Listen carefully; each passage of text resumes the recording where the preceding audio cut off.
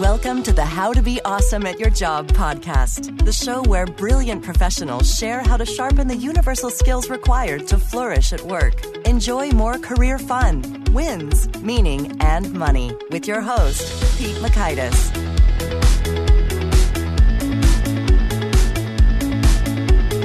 Hello, and thanks so much for joining us here for episode 173 with Leslie O'Flahaven. We are talking emails today, front and center. We do a lot of email writing, but maybe not a lot of thinking about how to make that email writing all the better. So Leslie brings it, and you'll learn 1, how to use the bluff technique to get more opens, reads, and replies.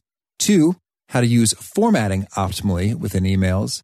And then 3, the method for writing a strong subject line quickly and easily. So if you want to check out the show notes or the transcript or the links to items that we reference here, you'll find that over at awesomeatyourjob.com/ep173.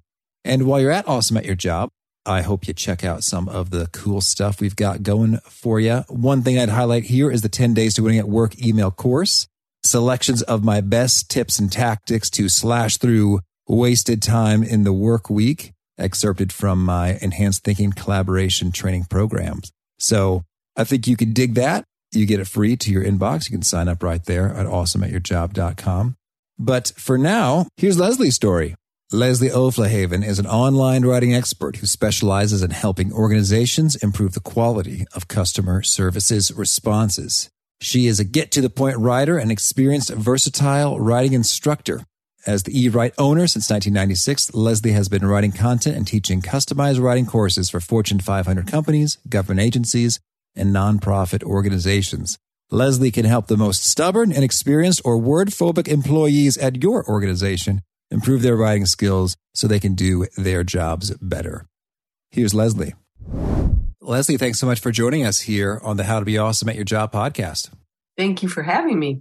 Well, I got a real kick out of something that you shared, which was that your husband and you were born on the same day, December 3rd. That happens to also be the day I was married. So that's wild. The day 1, 2, 3, it shows up a lot. How do you and your husband celebrate or navigate this interesting fact you share? Well, going forward, we will celebrate it by commemorating your anniversary. Oh, thank you. Well, I think I also let you know that our best friend, or my best friend, is also born on December 3rd. So for a long time, we've celebrated our birthday by having my best friend's husband prepare us a beautiful meal. And he's a wonderful cook. One time he made homemade lobster stuffed ravioli. So 3 of us were dining on our birthday and one friend was just working really hard. But things are gloomy for us because those friends are moving to California. So we'll have to develop a new tradition. That's tricky. Is it worth moving right along with them to keep the ravioli going? Yes, I think it is. They're moving to Sonoma County, so I think there'll be great wine with the ravioli now. Oh, it sounds breathtaking. I'm imagining the scenery as well. Right. Well, I am intrigued to dig into your wisdom here. You've got a whole course about writing emails, which is, I think, fantastic because we do it all the time, but I don't know how many folks really have invested the time, thought, energy to invest in enriching that skill, though it seems like something that we probably should. Probably like typing too. We do a lot of that until, I guess, the robot speech transcription is up and running. So could you maybe orient us first and foremost when it comes to thinking about emails as a communication channel? When is it right to use email versus are we using email too much? Yes, I think we probably are using email too much. And I think every day when we come in and open our emails and look at our inboxes and our shoulders just slump and we don't feel like reading and we don't feel like writing, we know that everyone else is using email too much too. But I think you're asking me a more specific question than that one. You're asking, I think, when is it right to use email and when is it not right to use email? Right. So I have a couple of answers to that. So email is great when you have to continue something that already has momentum. So if you and a colleague are working on a project, it's great to use email to confirm deadlines because the project has its own momentum. or to list out tasks, because you've probably discussed those already, and email is a good way to keep things going. Email is not such a good way to overcome resistance. In fact, it's a pretty bad way to overcome resistance. So if you have a topic you need to communicate with someone about, and you know they're not going to like it, they don't agree with you, they don't want to do that, then email is not going to work as well. It's just not so good for overcoming resistance. It's not good for changing people's minds, even if they don't disagree with you. If they just have another idea, email's not very good for changing people's minds. And email's really not good when you're walking on eggshells with the person you're writing to. If the situation is fraught, or if the topic needs to be handled very sensitively, email is not the best channel to choose. Oh, that's interesting. It seems like you're touching upon an implication that's coming up again and again with guests, which is all of this requires a measure of courage, because those are maybe the exact times where folks might want to shy away from a direct head-to-head, face-to-face exchange and carefully craft their statements, for the eggshells, and to cover some matters that may be contentious. And you're saying, no, this is precisely the time to not email. Yes, I am saying that. And I realize that I'm giving advice that some people will just not take, but at least I want to think about it this way. It's rarely a case where you have to choose an in-person meeting or a telephone call or an email, that you can't do both. Lots of times you can do both. It's a false idea that either I will email you or we'll meet about this, but we won't do both. You can easily do both. I agree with you. People do wimp out and choose email when they have difficult things to say because it's just a little bit less personal.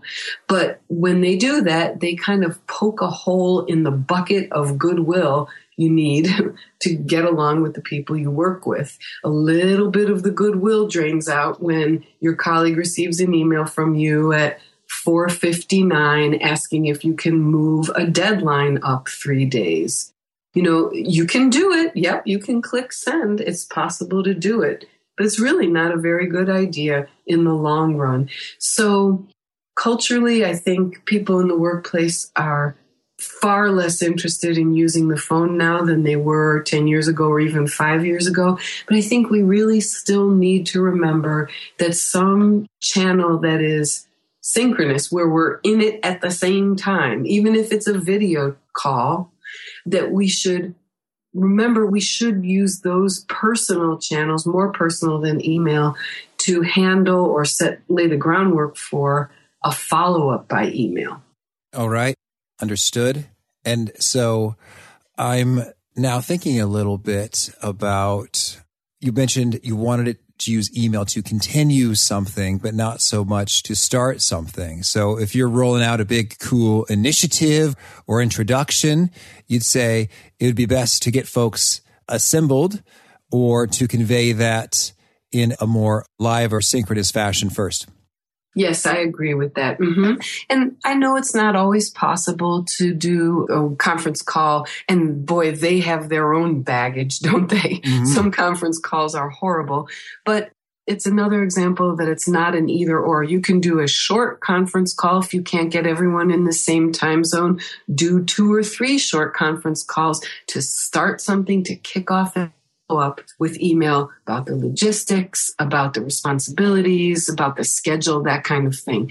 But you can't build enthusiasm very well via email. Okay, very good. Understood. Thank you. So, well, now let's talk about when it does come to email. So we're going there. You've got a couple perspectives in terms of, not being robotic. So, what can you share with us about kind of that game to try to convey a degree of warmth while also having that, consistency, fairness, professionalism, and other stuff that we think about coming from a written modality? Sure.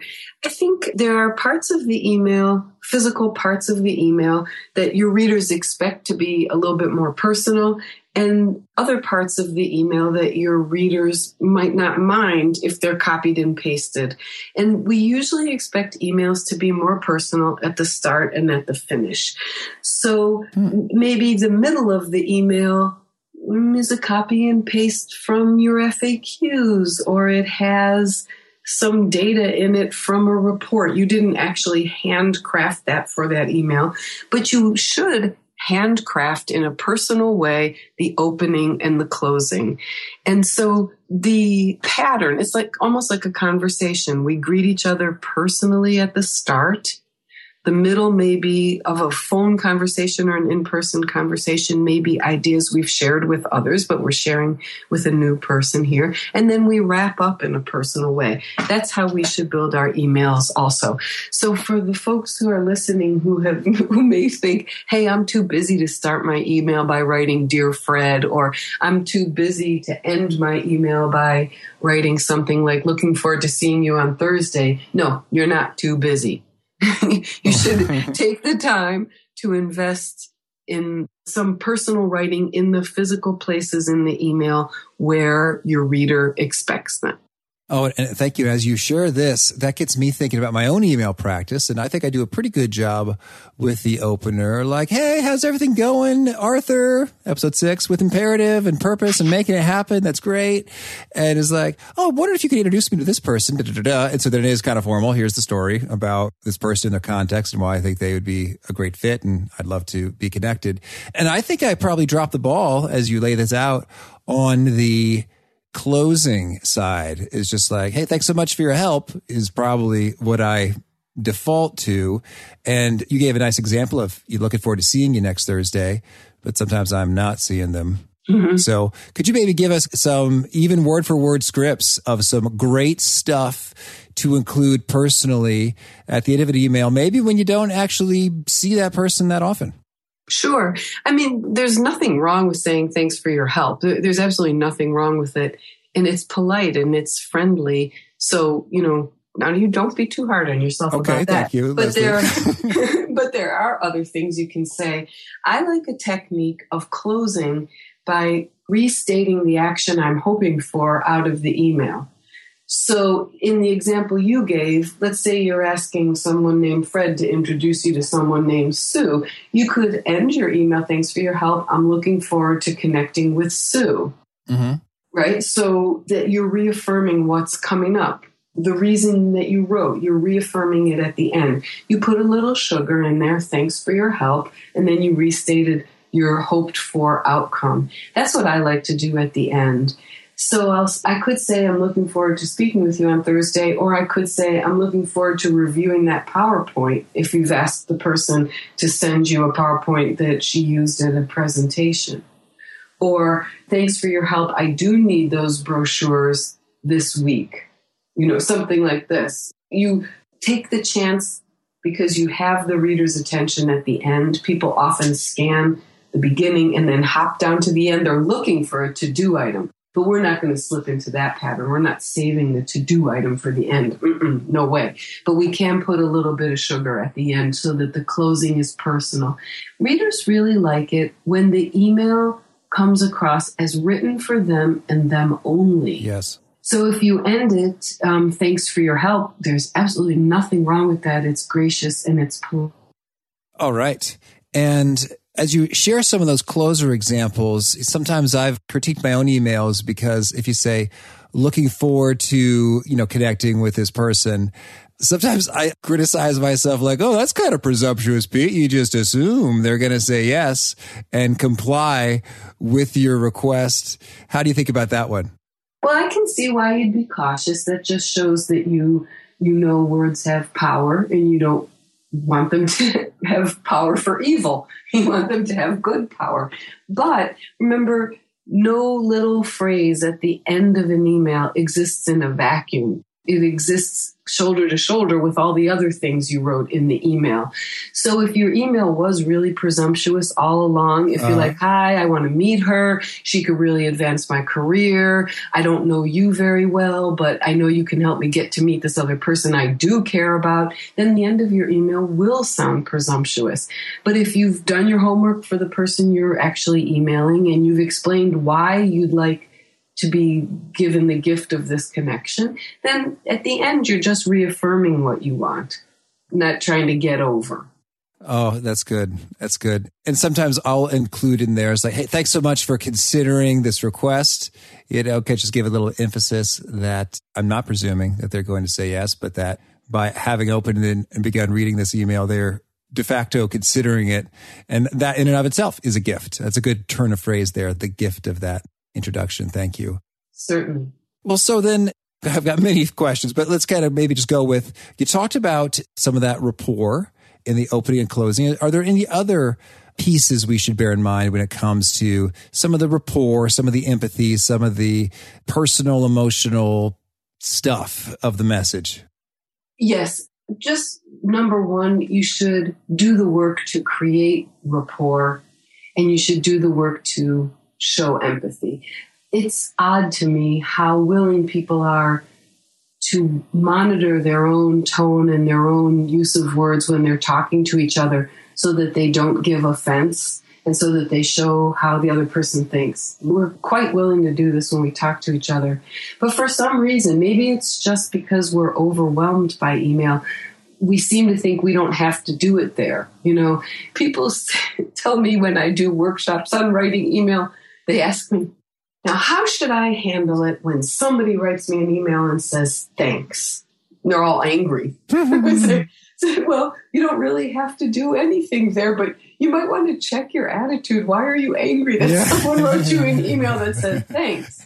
Well, they're angry because their inboxes are too full and it's wearing them out and they can't complete the tasks they need to complete from their inbox. And so they're getting cranky. But I guess I just want to remind people that rapport is kind of non-specific feeling of goodwill. And if you don't do the work to build this feeling of connection via email, then it won't be there when you need it. So rapport is that goodwill, that magnetism that we have for our colleagues that we draw on when we need help. And so, the example I gave earlier, you need your colleague to finish a project 3 days earlier than she thought she was supposed to. You better have built some rapport there. You better have it because you're going to make a rapport withdrawal from the bank. So in your emails, you should use the same social courtesies and the awareness of other people that you would use if you were talking to them. When you walk down the corridor at work and you're heading toward the break room to get some coffee and you pass your colleague, you say, hey, how was your weekend? You don't actually always care, but you say it because that's how people treat each other. And I'm not saying you need to write, hey, how was your weekend in your email, but you have to realize that if you're not talking to that person, if you're emailing instead, you need to take the measures that feel natural to you to build the closeness. All right. Thank you. And it's funny. I've noticed a trend in emails that I've been getting lately. I don't know if it's just me or more and more people seem to be saying happy day of the week, like happy Thursday. And it's so funny because in a way it's like, that is completely not original or clever or custom to me, but nonetheless, it makes me feel good. It's like, why not celebrate Thursday for being Thursday? I actually appreciate it. Kind of like the, how was your weekend? Yeah, of course you do. And, maybe you think it's kind of dorky that the person writes happy Thursday or happy hump day or whatever crazy thing they say on Wednesday. And it probably is a little bit dorky, but you give them props for the effort. They made the effort. So it comes across as pleasant, as charming. And it's important. There's no right word or wrong word to use to build rapport. Even if you do it in kind of a clunky way or it's kind of an awkward way, as long as the effort is there, the words will sound fine. They'll have the effect they're meant to have. All right. Well, and so now I want to talk a little bit about the results, the outcome of a given email. I'd love to get your take on sort of top tips for maximizing the odds that your email will get, opened, read, attended to, replied or complied with in the request. What are the keys that make it happen? Okay, I'm going to do this one quickly and in a bossy fashion. All right. Number one, you have to have a useful subject line. The subject line is your first and best chance to prepare your reader to behave properly.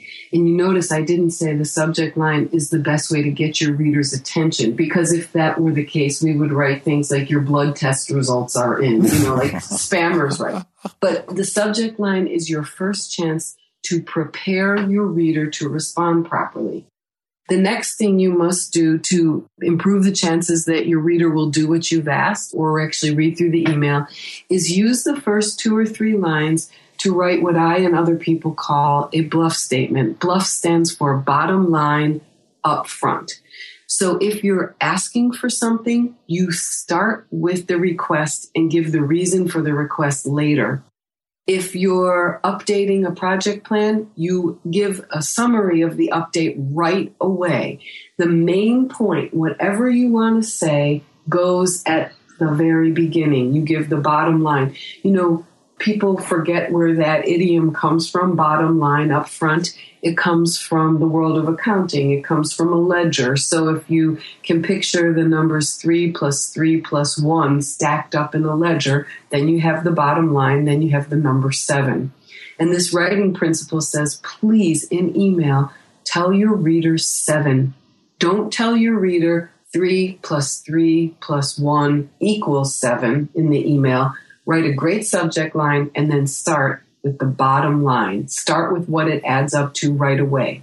And now, is that after the friendly opener sentence? Yes, a little bit of sugar, a quarter teaspoon of sugar, yes. So it might say, let's say you have a problem and a solution, okay? You're writing an email to your boss who wants to recruit unpaid interns for summer work. But you know that unless we pay these interns, we're not going to attract the candidates we want. We're going to get some kind of halfway good candidates for this internship. You want a paid internship. So you could write a whole paragraph about the problem of unpaid internship, and then you could follow with a paragraph about why we should pay our interns. And then I'm saying that's the wrong order.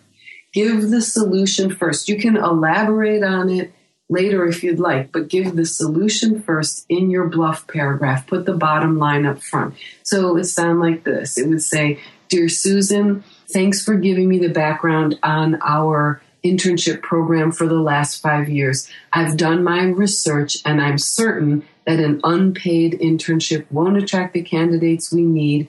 We need to pay for interns this summer, but I think $2,000 for the full summer will be enough. All right. That's the first paragraph. I did it in 3 sentences. Got it. Thank you. You gave us a few rules. Are there more to get the reply and results you're looking for? I'll add one more rule, one more writing behavior that I think is really important. Many people read their work emails on a mobile device now.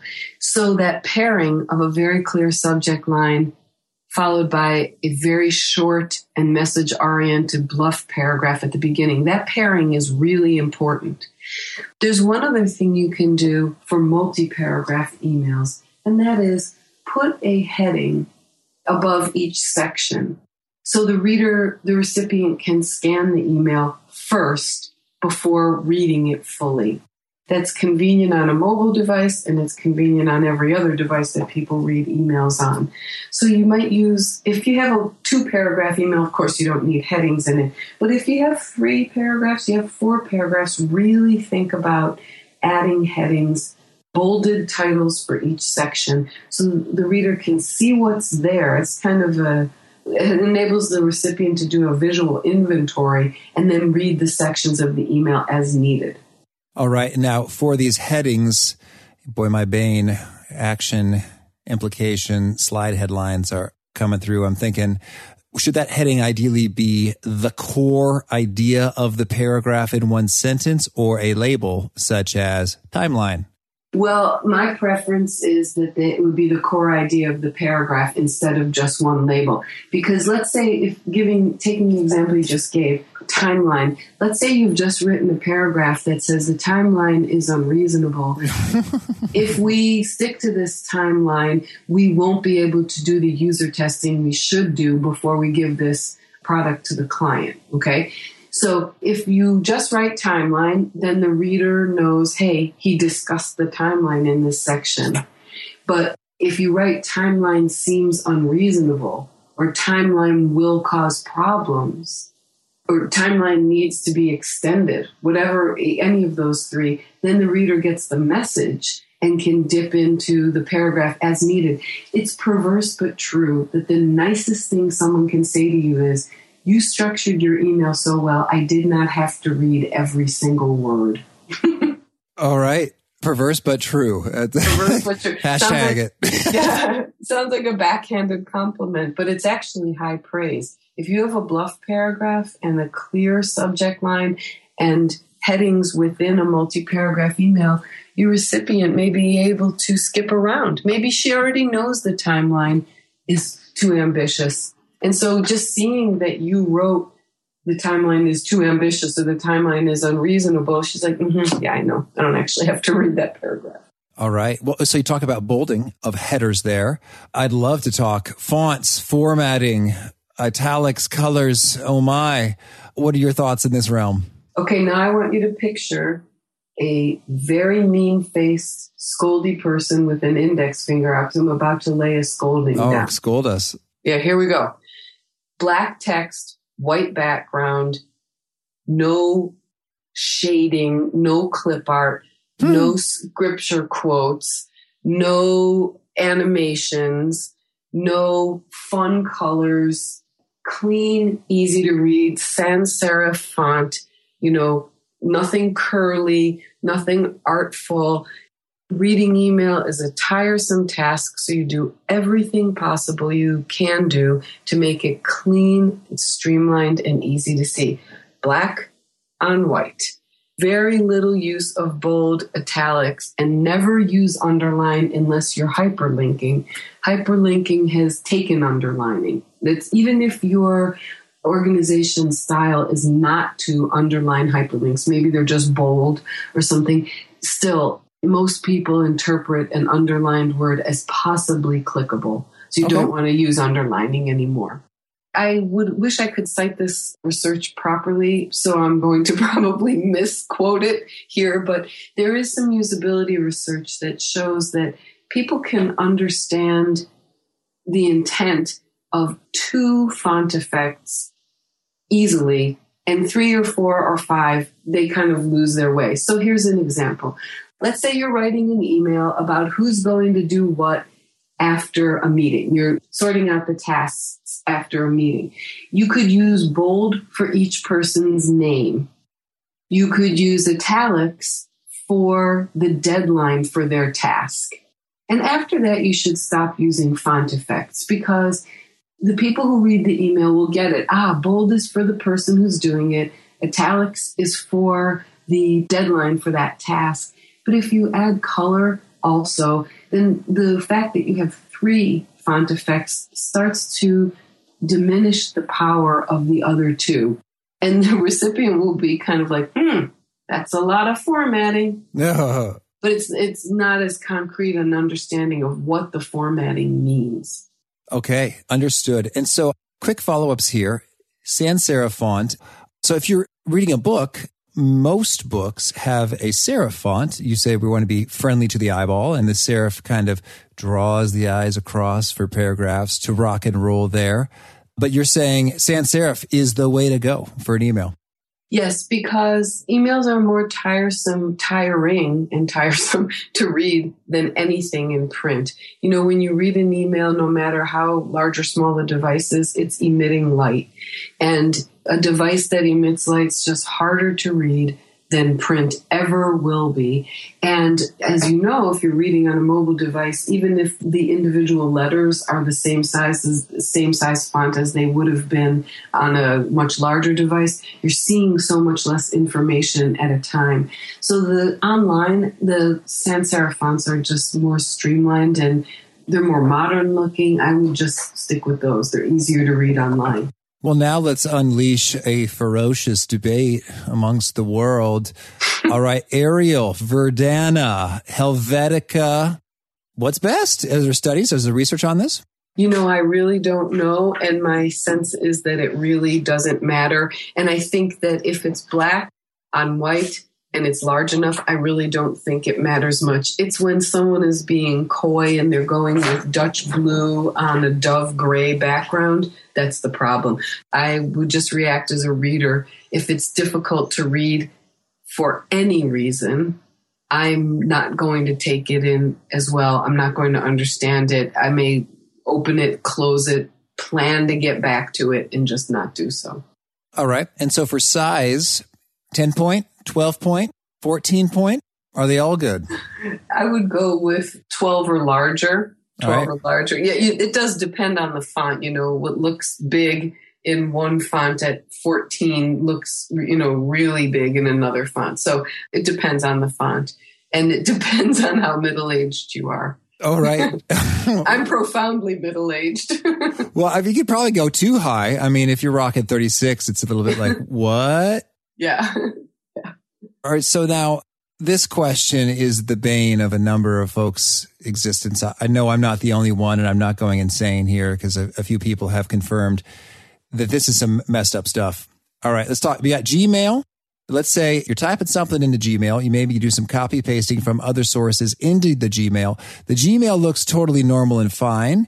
But then when it's read on a client like an Outlook or an Apple Mail, there's wildly inconsistent formatting on the receiver side. It looks kind of busted and unprofessional. And frankly, I feel deceived and lied to by Gmail, which I love in so many respects. But this one messes with me. Leslie, do you have the Holy Grail for you? Do you know what I'm talking about? And do you know the answer? I do know what you're talking about. I don't have the Holy Grail for you. I'm so sorry.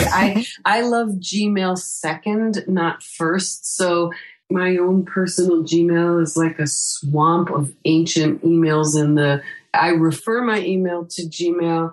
I don't read it there first or write it there first, but I think it's a big difference. If you're writing to people then I would just go with plain text. If, plain text email looks perfectly fine if the purpose is not marketing. Plain text is perfectly fine, especially if you're composing for plain text. It's not that you had to resort to plain text because HTML wasn't working, but that you composed in plain text looks perfectly fine. If you're writing marketing emails and you just like, Gmail, get yourself straight. I need to make this good-looking email with an image header and a background color and these other things work, then you probably need to go to Constant Contact or MailChimp or something that will make sure that what you send looks groovy no matter where it goes. I hear you. I guess what gets me is the Gmail looks like it's all normal and cool. You're like, okay, great. But then in fact, it's not. It's like they're hiding something from me in the compose stage. And I've heard some people, they just get all of it in a standard font written elsewhere on Word or Google Docs or something. And they triple click it. Okay, Verdana 12. Oh, no. And then copy paste it, the whole thing with 0 edits in order to ensure that this happens. So I'm surprised that this is still an issue. I've spent more than 1 hour deep in the Google product forums trying to get to the bottom of it. And apparently it's been an issue for years.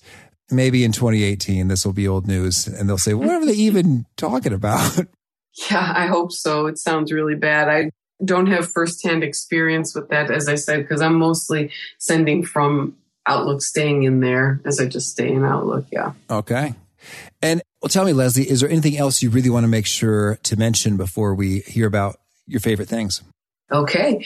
Well, in my favorite things, I'm going to tell you how to write a great subject line. I have a method, as you can imagine. So that's what I'm going to tell you. So I guess just to extend the theme, if you could turn on a timer and notice how much time you spend writing email, you would stop wondering whether it's worth doing it really well. Mm-hmm. It takes up much of your workday. You know, when I'm offering a workshop, I ask participants, how much time do you spend writing and reading email? Sometimes they snort and go, the whole day.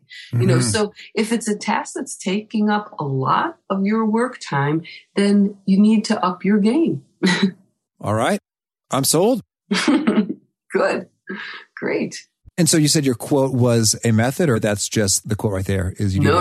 Oh, no. I'm going to give you a method right now. All right, let's take it. Okay. Here we go. So if you want to write a great subject line, here's a method. Here's a way to try. Write your email first. You're going to write your subject line last. Okay? Okay. So you write your email first.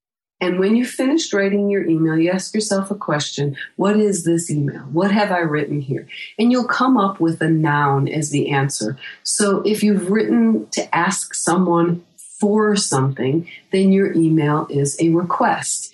If you wrote that email that I laid out before, you're telling your boss that we should pay this summer intern. We should not try to recruit an unpaid intern this summer.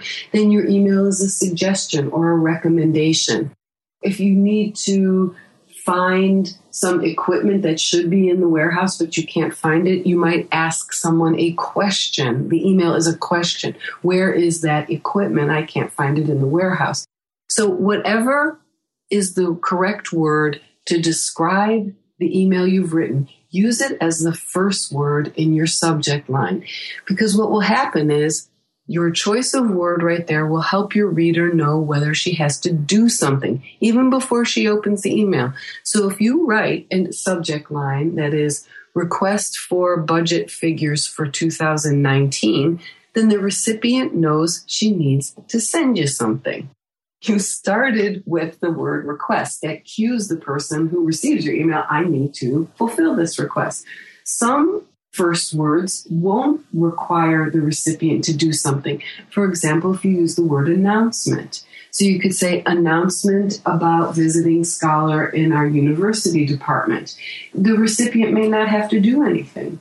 And the word announcement tells her that I can read this email later this afternoon because I don't have to do anything in response to it.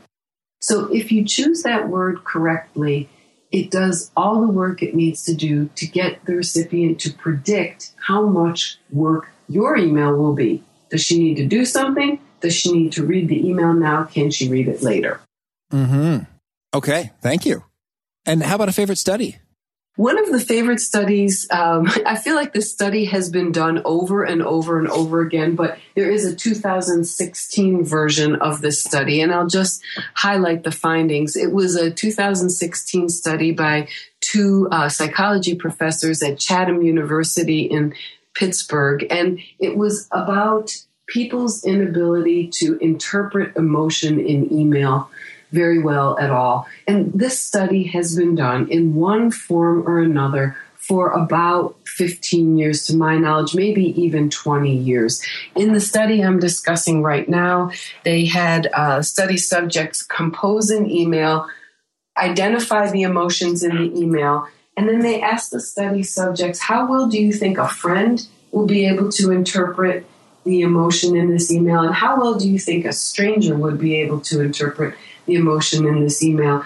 And this study found that people were quite confident friends could interpret the emotion in the email, a little less confident that strangers could, and the outcome was neither friends nor strangers interpreted the emotion well at all. So it's all kinds of scary because the sender, the person who wrote the email, thought, hey, my friends understand me. They'll get my feeling or my joke or my worry. And that didn't happen. And the people who read the sender predicted didn't happen. And the recipients didn't get the emotions correct either. So that's just to reaffirm a study like this has been done over and over and over again, that email is really poor at conveying emotion, that the writers often exaggerate how accurately their emotions will come through. They predict that they'll come through accurately when those emotions won't. All that to say, be very careful that your emotions in email are uncomplicated and that you do the work to build emotional connections outside of email. Okay, thank you. And how about a favorite book? I really love the book Letting Go of the Words, but it's more about digital writing and not about email specifically. So that's a heartfelt and somewhat random recommendation. The book is called Letting Go of the Words, and it's by Ginny Reddish. Okay.